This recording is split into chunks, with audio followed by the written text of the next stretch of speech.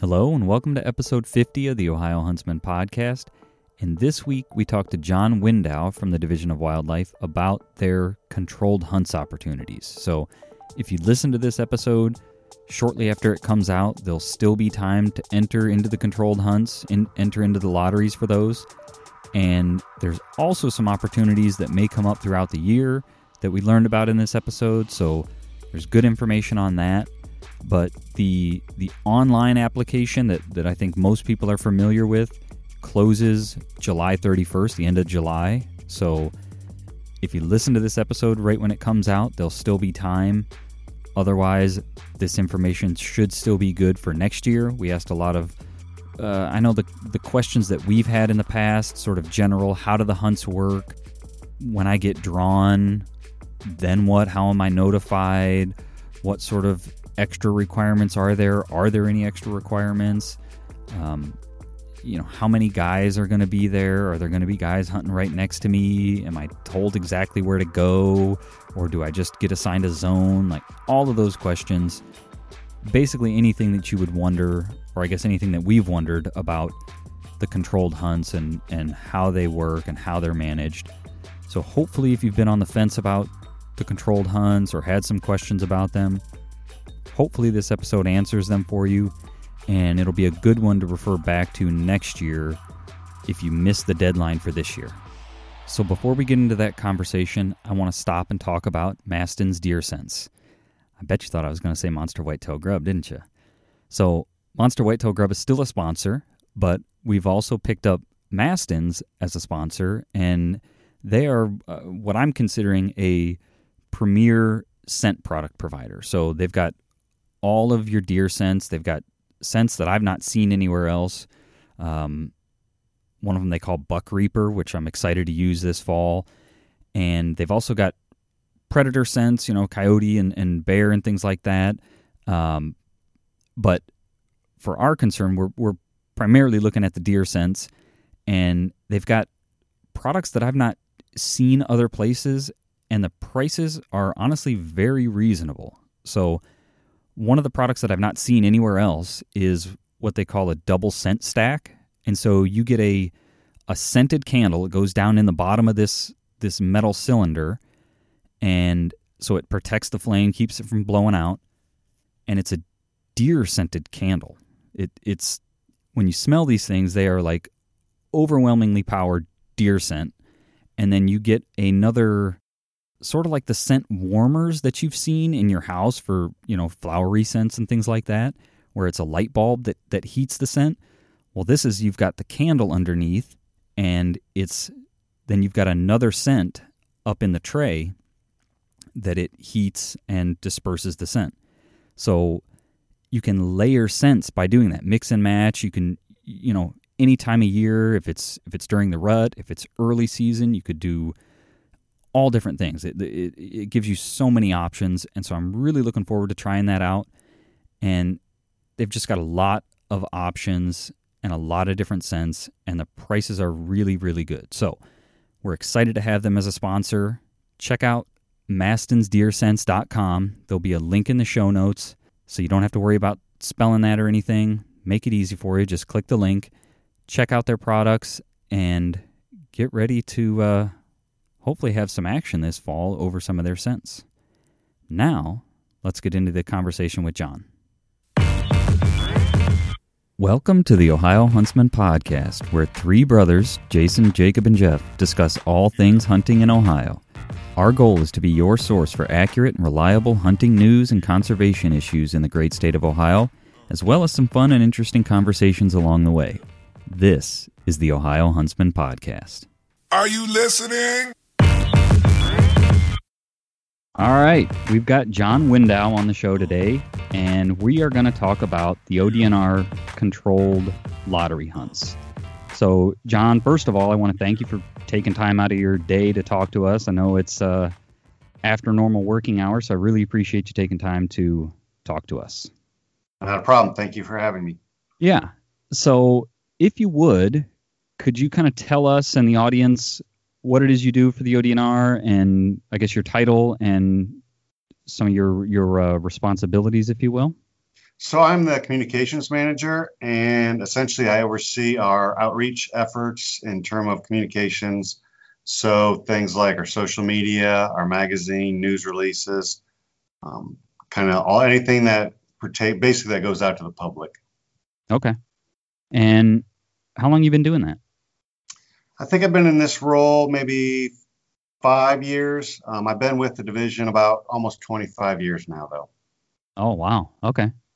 All right. So today, like I said, we're going to talk about the controlled hunts, the lottery hunts. So I think what I want to do is sort of general. Do you guys call them controlled hunts or lottery hunts, or how do you guys refer to them? Generally controlled hunts. Okay. So we're going to talk about controlled hunts. And what I want to do is start off with sort of general controlled hunt questions, if you will, how they work, that sort of thing, and then get into some maybe more specific things about if you are to get drawn, that sort of thing. Sure. So before we started this call, we did a pre-call, and you mentioned there's a lot of different types of controlled hunts. So when we initially reached out to you guys, my initial thought was, let's talk about the online applications that I think most people are aware of. If they're not, can you kind of give a high-level overview of the online controlled hunts, and then from there go into some of the other opportunities that people might not be as familiar with? Yeah. So what we term the online controlled hunts, we do them every year, and there are a group of controlled hunting opportunities. The application period is generally June through July, kind of roughly in that period. And most people apply online through the computer system, which is why it's called online. Although we do have a phone option with a convenience fee available, as well as a mail-in application for those people that don't have internet access. And just to pause you for 1 second, for people that aren't familiar, and correct me if I'm wrong, but that's through the same portal where you buy your license and tags and things, right? Correct. Yes. Okay. And then so they just go into their account, and just like they're purchasing a license or a permit, they would apply for as many controlled hunts as they want to apply for and are eligible for. And each time they would apply for a hunt, it would be $3. Okay. And you mentioned eligibility. So you have different like disabled hunters or youth hunters, right? That's sort of like your eligibility. Yeah, we have general, what we call adult hunts. We have the youth hunts, mobility impaired hunts, and then we do have some women's hunt as well. Okay. All right. And then so people apply for whichever ones they want to apply for and are eligible. And then the application deadline, like I said, is generally July 31st. The system closes down. We accept any of the mail-in ones that are postmarked. And then the system basically generates, by random, the system generates the drawings for all the hunts that people apply for. So your name goes into sort of an electronic hat, if you will, and then you've got like a random number generator, if you will, that picks X number of names for a specific hunt that people applied for. Did I summarize that correctly? Yes.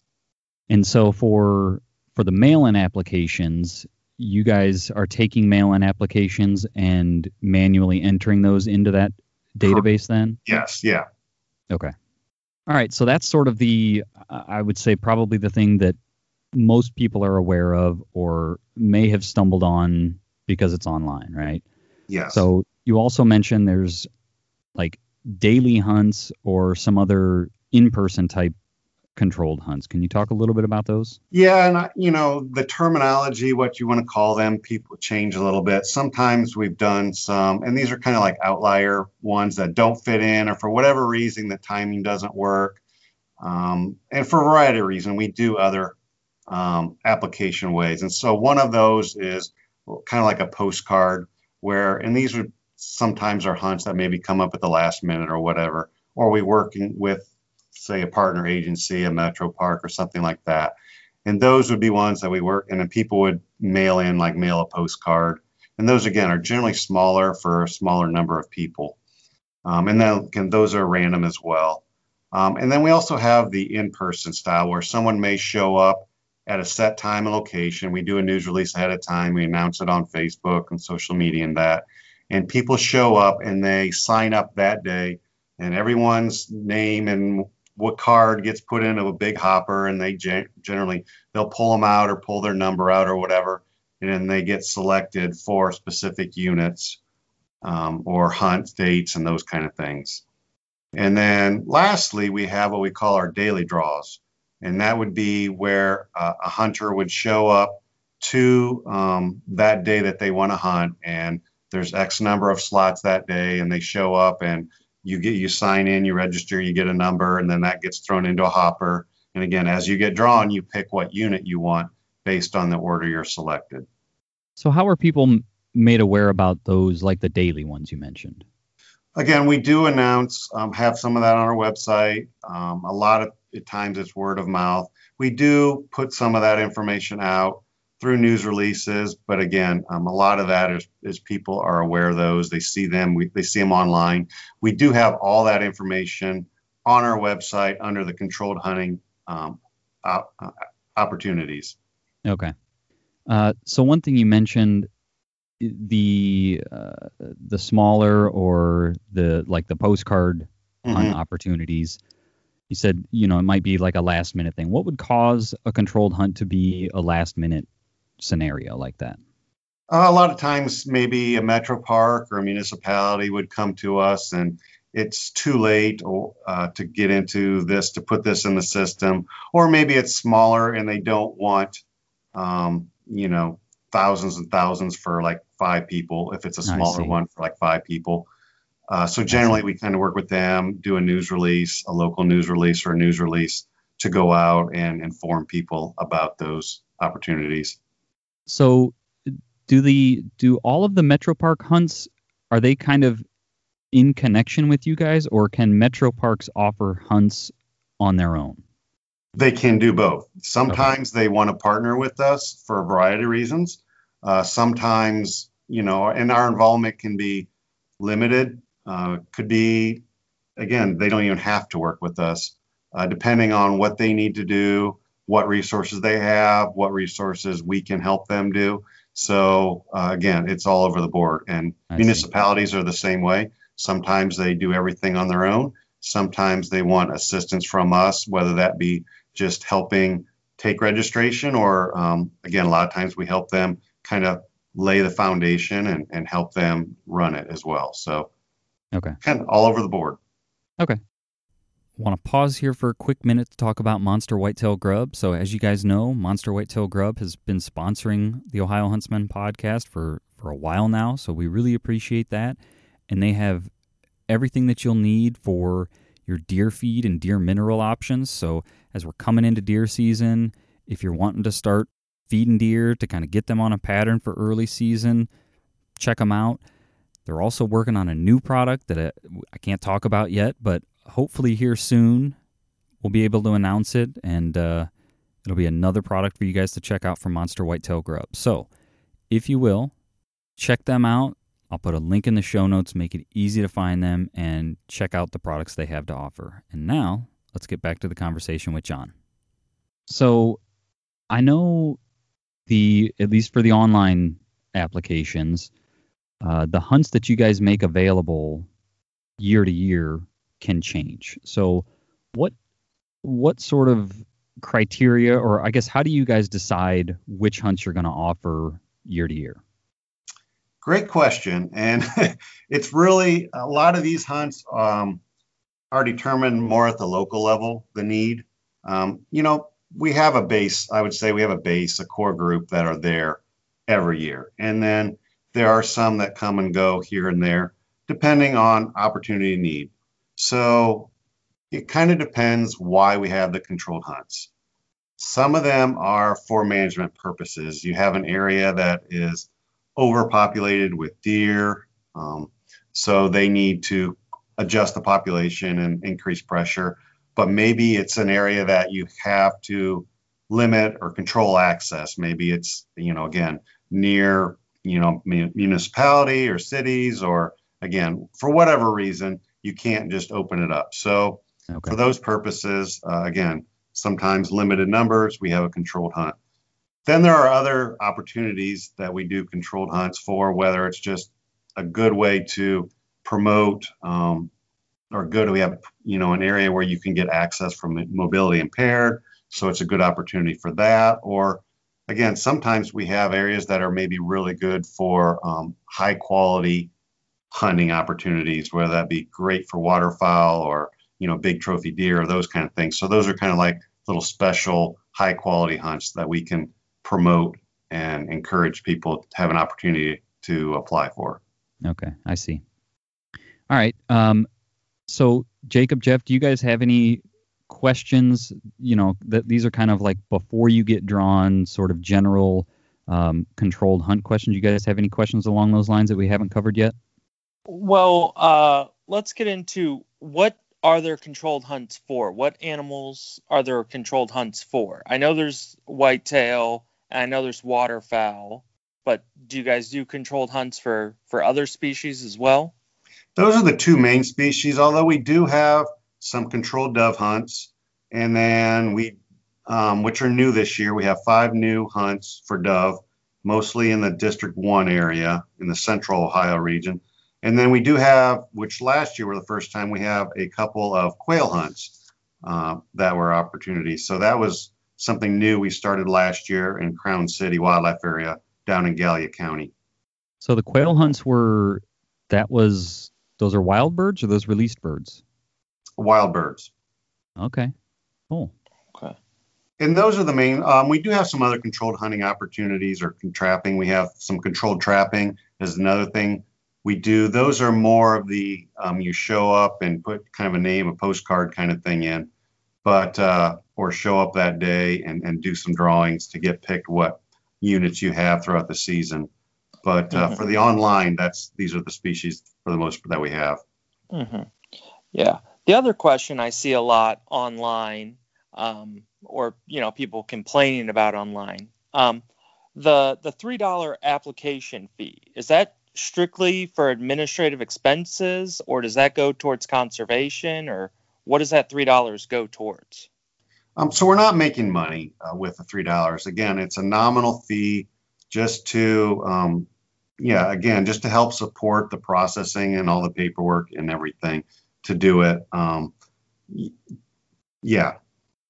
So I guess on the flip side of that, on these, you mentioned some of these like really premier spots for waterfowl or something. Why don't you charge? Because I know like some of the western states, right? They've got application fees and things, and it's much more than $3, right? And if you get drawn, then you buy your tags or whatever. Is it just your guys' standard practice to not sort of make that as a conservation funding avenue, or why don't you guys, I guess, for some of the more premier controlled hunts, charge more? Yeah, and that would be an administrative decision. I know, for us, it's not a moneymaker. Again, a lot of these are management, so we want to encourage people to apply and hunt. The other ones are, again, opportunities. So, yeah, we've not done that as a moneymaker option. The other thing to look at, and again, I'm not well versed in it, but you need to make sure that you're not, jeopardizing any other funding sources by doing that. But again, I think it's more of an administrative decision. We just haven't gone that way. Okay. I'm certainly not complaining. I'm just just asking the question. All right, Jeff, did you have any other follow-ups to that? No, I don't think so. Okay. So then I think from here, let's say you've got drawn, and these are all, so we've participated in some of these, but, so some of these questions I think I know the answer to, or I do know the answer to, but I want to ask them for people that have never participated or, had questions and are therefore, nervous about participating or entering because they're just unsure of what they're getting into. So sure. Let's say you get drawn. Let's talk about an online hunt. So I'm assuming you get notified online, correct? Mm-hmm. Yes. All right. And I guess walk us through how that works. So you get notified, yep, you've been picked for this hunt, and and I know it's going to depend on what hunt you've been drawn for and things, but are you then told, a window of time that you're allowed to hunt, a day that you need to show up? How does that first sort of contact work?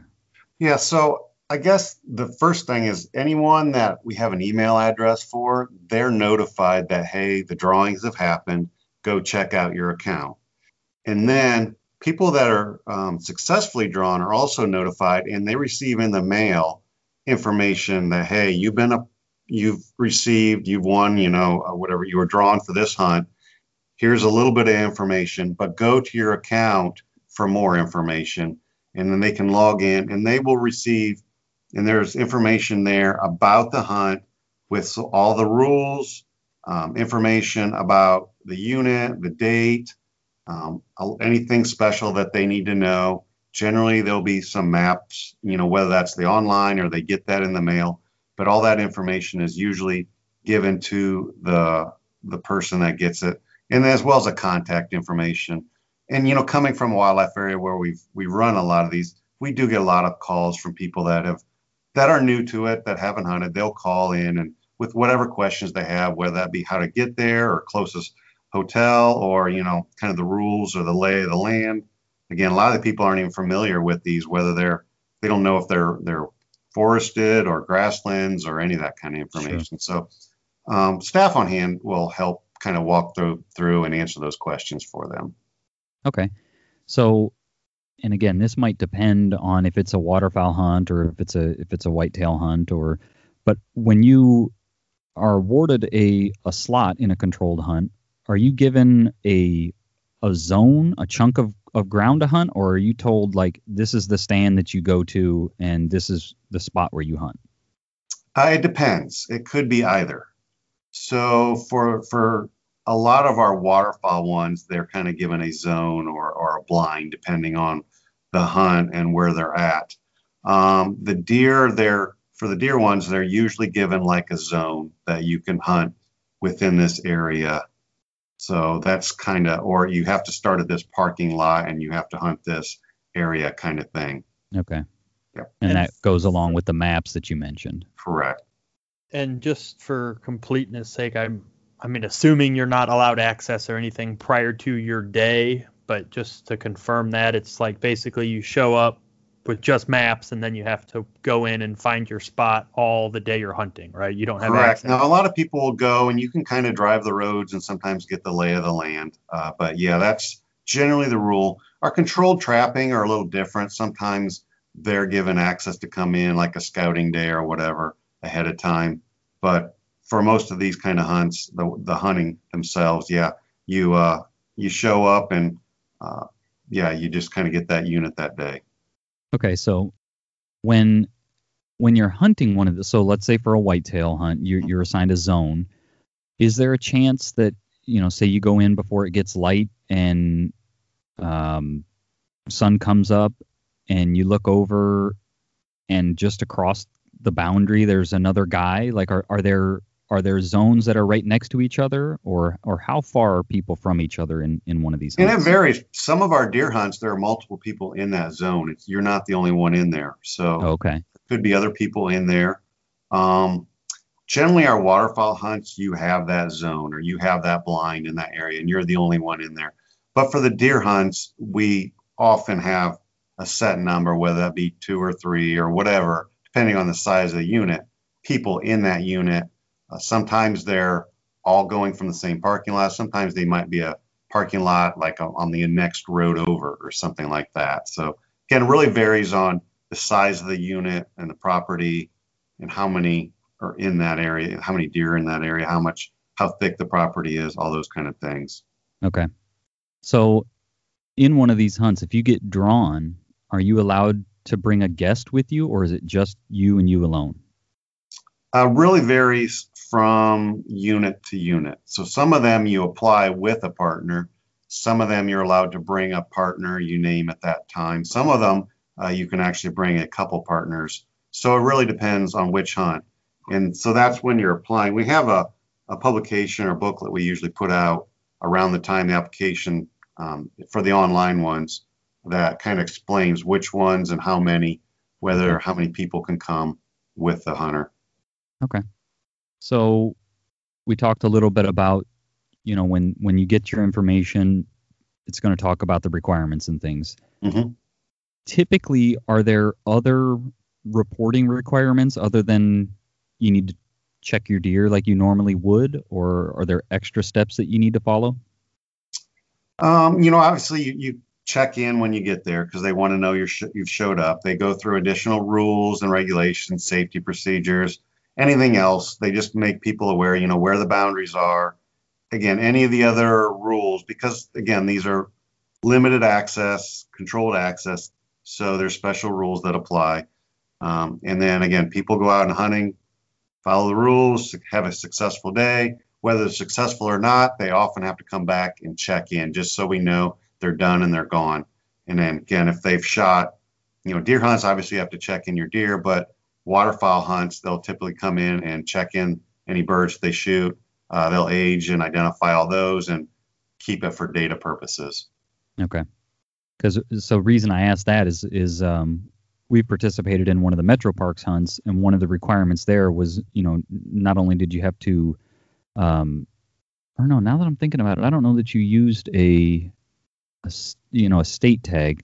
Anyhow, you had to call like the park ranger, and they had to come out and give you a slip of paper saying, yep, we were here. Everything's on the up and up, as part of participating in that hunt. And then when the hunt was done, you had to submit a survey on, wildlife observations and things like that. How many deer you ended up taking, that kind of thing, as I'm sure as a data collection tool for them on how effective these hunts are being. And that actually, if you didn't return that survey, I think it precludes you from entering into that controlled hunt application system in the future. So it was, they placed a pretty high premium, I guess, on that information. Yeah. And we do, like some of our daily drawings, they take for waterfowl, they take information like that when you return your permit, whether you've shot any birds or not, how many hours you've hunted, because that kind of helps them an idea on pressure. If you get 5 birds in 1 hour, that's a lot different than 5 birds in 5 hours. So they look at that kind of pressure that's happening on those to help manage those and adjust those. So. Okay. So another question, if in the archery hunts, is there any kind of a archery proficiency requirement, meaning you've got to show up at some prearranged date and, shoot 3 arrows within an 8-inch circle from 20 yards or something? Are there any kind of proficiency requirements? Not the division hunts, none that I'm aware of, at least. All of ours are open. Now, I do know a lot of the Metro Parks or municipalities, when they do controlled hunts, they do those. Mm-hmm. Again, most of our controlled hunts for the Division of Wildlife are on wildlife areas. They're just in, again, refuge areas or maybe on a hatchery, those kind of things. So I see. Those are more closed areas we're allowing people onto, versus a little different when you have, again, right in about butts up to someone's neighborhood, something like that. Yeah. Okay. So I guess kind of continuing in this vein, let's say you shoot a deer and you've been assigned a zone, right? You shoot a deer inside your zone and it runs outside of your zone. Mm-hmm. How do you, what are the typical guidelines on handling a situation like that? And those are usually handled, they'll let you know what kind, because every area might be a little different on how they handle that. And that's not uncommon. But the morning, that's one of the reasons they have you check in the morning. They go through the rules and they'll generally tell you what to do in those kind of situations, whether they're, how to handle that. If they come back and check first and they'll go and retrieve it, or how they want to do that. Okay. Again, all of them are a little different on how to do that. Okay. All right. Jake, Jeff, you guys been quiet. What kind of questions do you have? Yeah, so I know some of these controlled hunts are on sort of more high security areas, property that's owned by NASA or by the military. Is there any special requirements to be able to get onto those facilities? Are you required to do a background check or anything like that?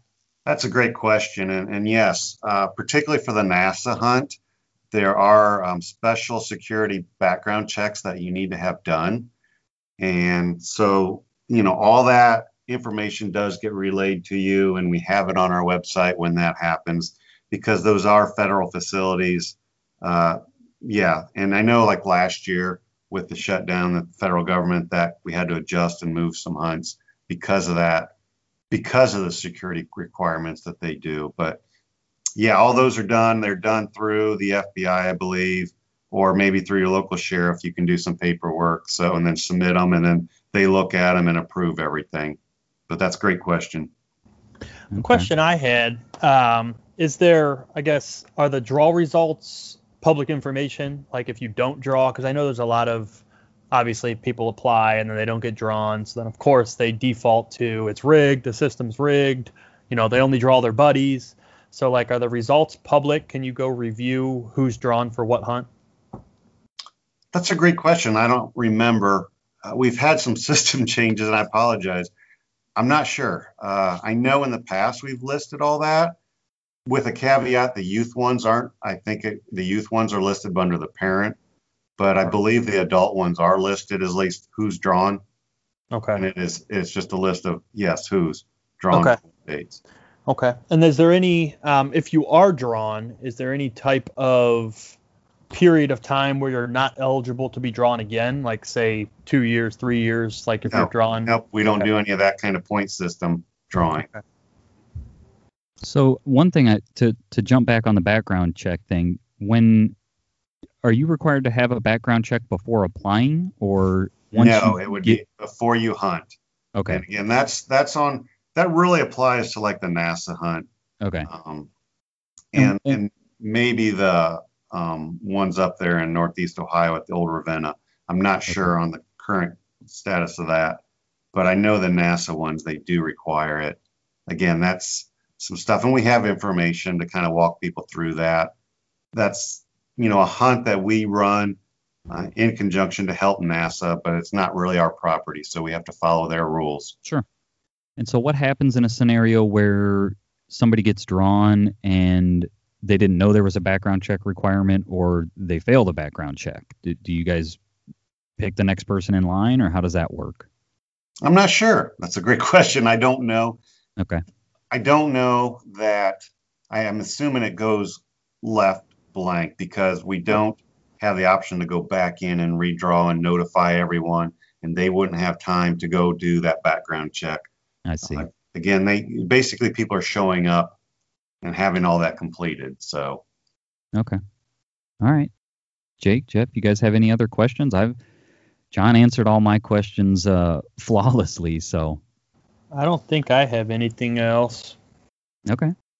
Yeah, I think that's ran through most of the burning questions I had and kind of what I had seen, from the public. So yeah.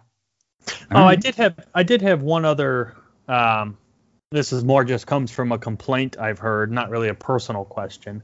But I know there's been some like feedback, just again, people complaining on the internet.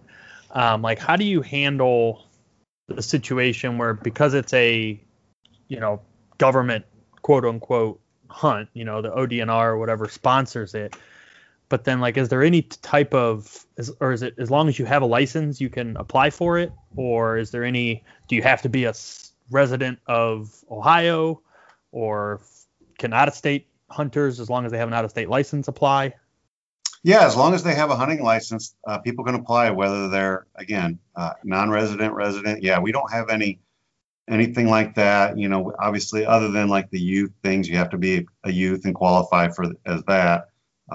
Mobility impaired, you have to qualify for those. But again, yeah, non-resident, residents, anyone, as long as you have a hunting license, you can apply. So, Jake, you've seen people complaining about out-of-state people being able to apply? Yes, basically out-of-state people, or the other issue that I've seen come up is when my question was sort of a loaded question about are the results posted, because I know they used to be because I've looked through them before. I don't know if they still are, obviously, if things have changed, but I've also seen issues where, just solely based on someone's last name, people assume that they don't pay taxes, and then how are they qualified and that kind of stuff. I've seen a lot of animosity towards that in some of the groups online. Interesting. All right. Well, John, is there, I guess, any closing thoughts you want to leave us with on the controlled hunt front? Yeah, just check out wildohio.gov if you're interested in any of the controlled hunts. Again, as we get them, we post them and post the rules. The online ones generally close July 31st. But again, we have other opportunities that come up, whether it be the controlled trapping opportunities we have. There are, again, some of these other ones that pop up, shorter, smaller ones, local ones. And then, again, we do have the Castelia fishing drawings that come out in the spring. So that's another controlled opportunity for people to get out there. And again, just opportunity to get out and enjoy our resources. Awesome. So we'll be sure to put a link to that in our show notes so that people can find that easily. Mm-hmm. And if people have questions about any of this, what's the best way to get those questions answered? You can always call 1-800-WILDLIFE. That's our call center, and they're very knowledgeable about our controlled hunts. Again, you could always check out the website, wildohio.gov, and then just type in controlled hunts or go down on the navigation bar on the left-hand side, hunting, and go to the controlled hunt stuff. There's a lot of information, rules, but again, we do recognize that there's a lot of different hunts and depending on what you're looking at, the nuances. So again, if you have questions, just give us a call, 1-800-WILDLIFE, and we'd be happy to answer them. Awesome. Well, like I said, John, thank you for taking time out of your day to talk to us, and hopefully this is educational and helpful for people that are looking at participating in something like this. So thank you. Thank you for having me. All right, take care. So, like I said, hopefully that answers all of your questions that you've had about the controlled hunts. Hopefully, if you put in for the controlled hunts, you get drawn and you have some success this fall. Good luck to everybody. And if you haven't seen, hopefully you've seen that we've got a new website and some new shirt designs. So our website is ohiohuntsman.com. Make it easy. There'll be, of course, a link to that in the show notes as well. Check it out. There'll be articles, all of our apparel. That's going to be the hub of Ohio Huntsman going forward. So check out our new website, and hopefully you found this information helpful. If you did, give it a like, share it, and the one cool thing that you can do so that we can see that you listened to the episode and that you like the episode, as you're listening to the episode, or I guess now here at the end of the episode, stop and take a screenshot of your player, whatever you're using to listen to it, and share it to social. Share it in your stories or whatever. Share it in your feed and tag us. That way we can see it, and that way we know that you listen to it and you like the content. So with that, thanks for listening.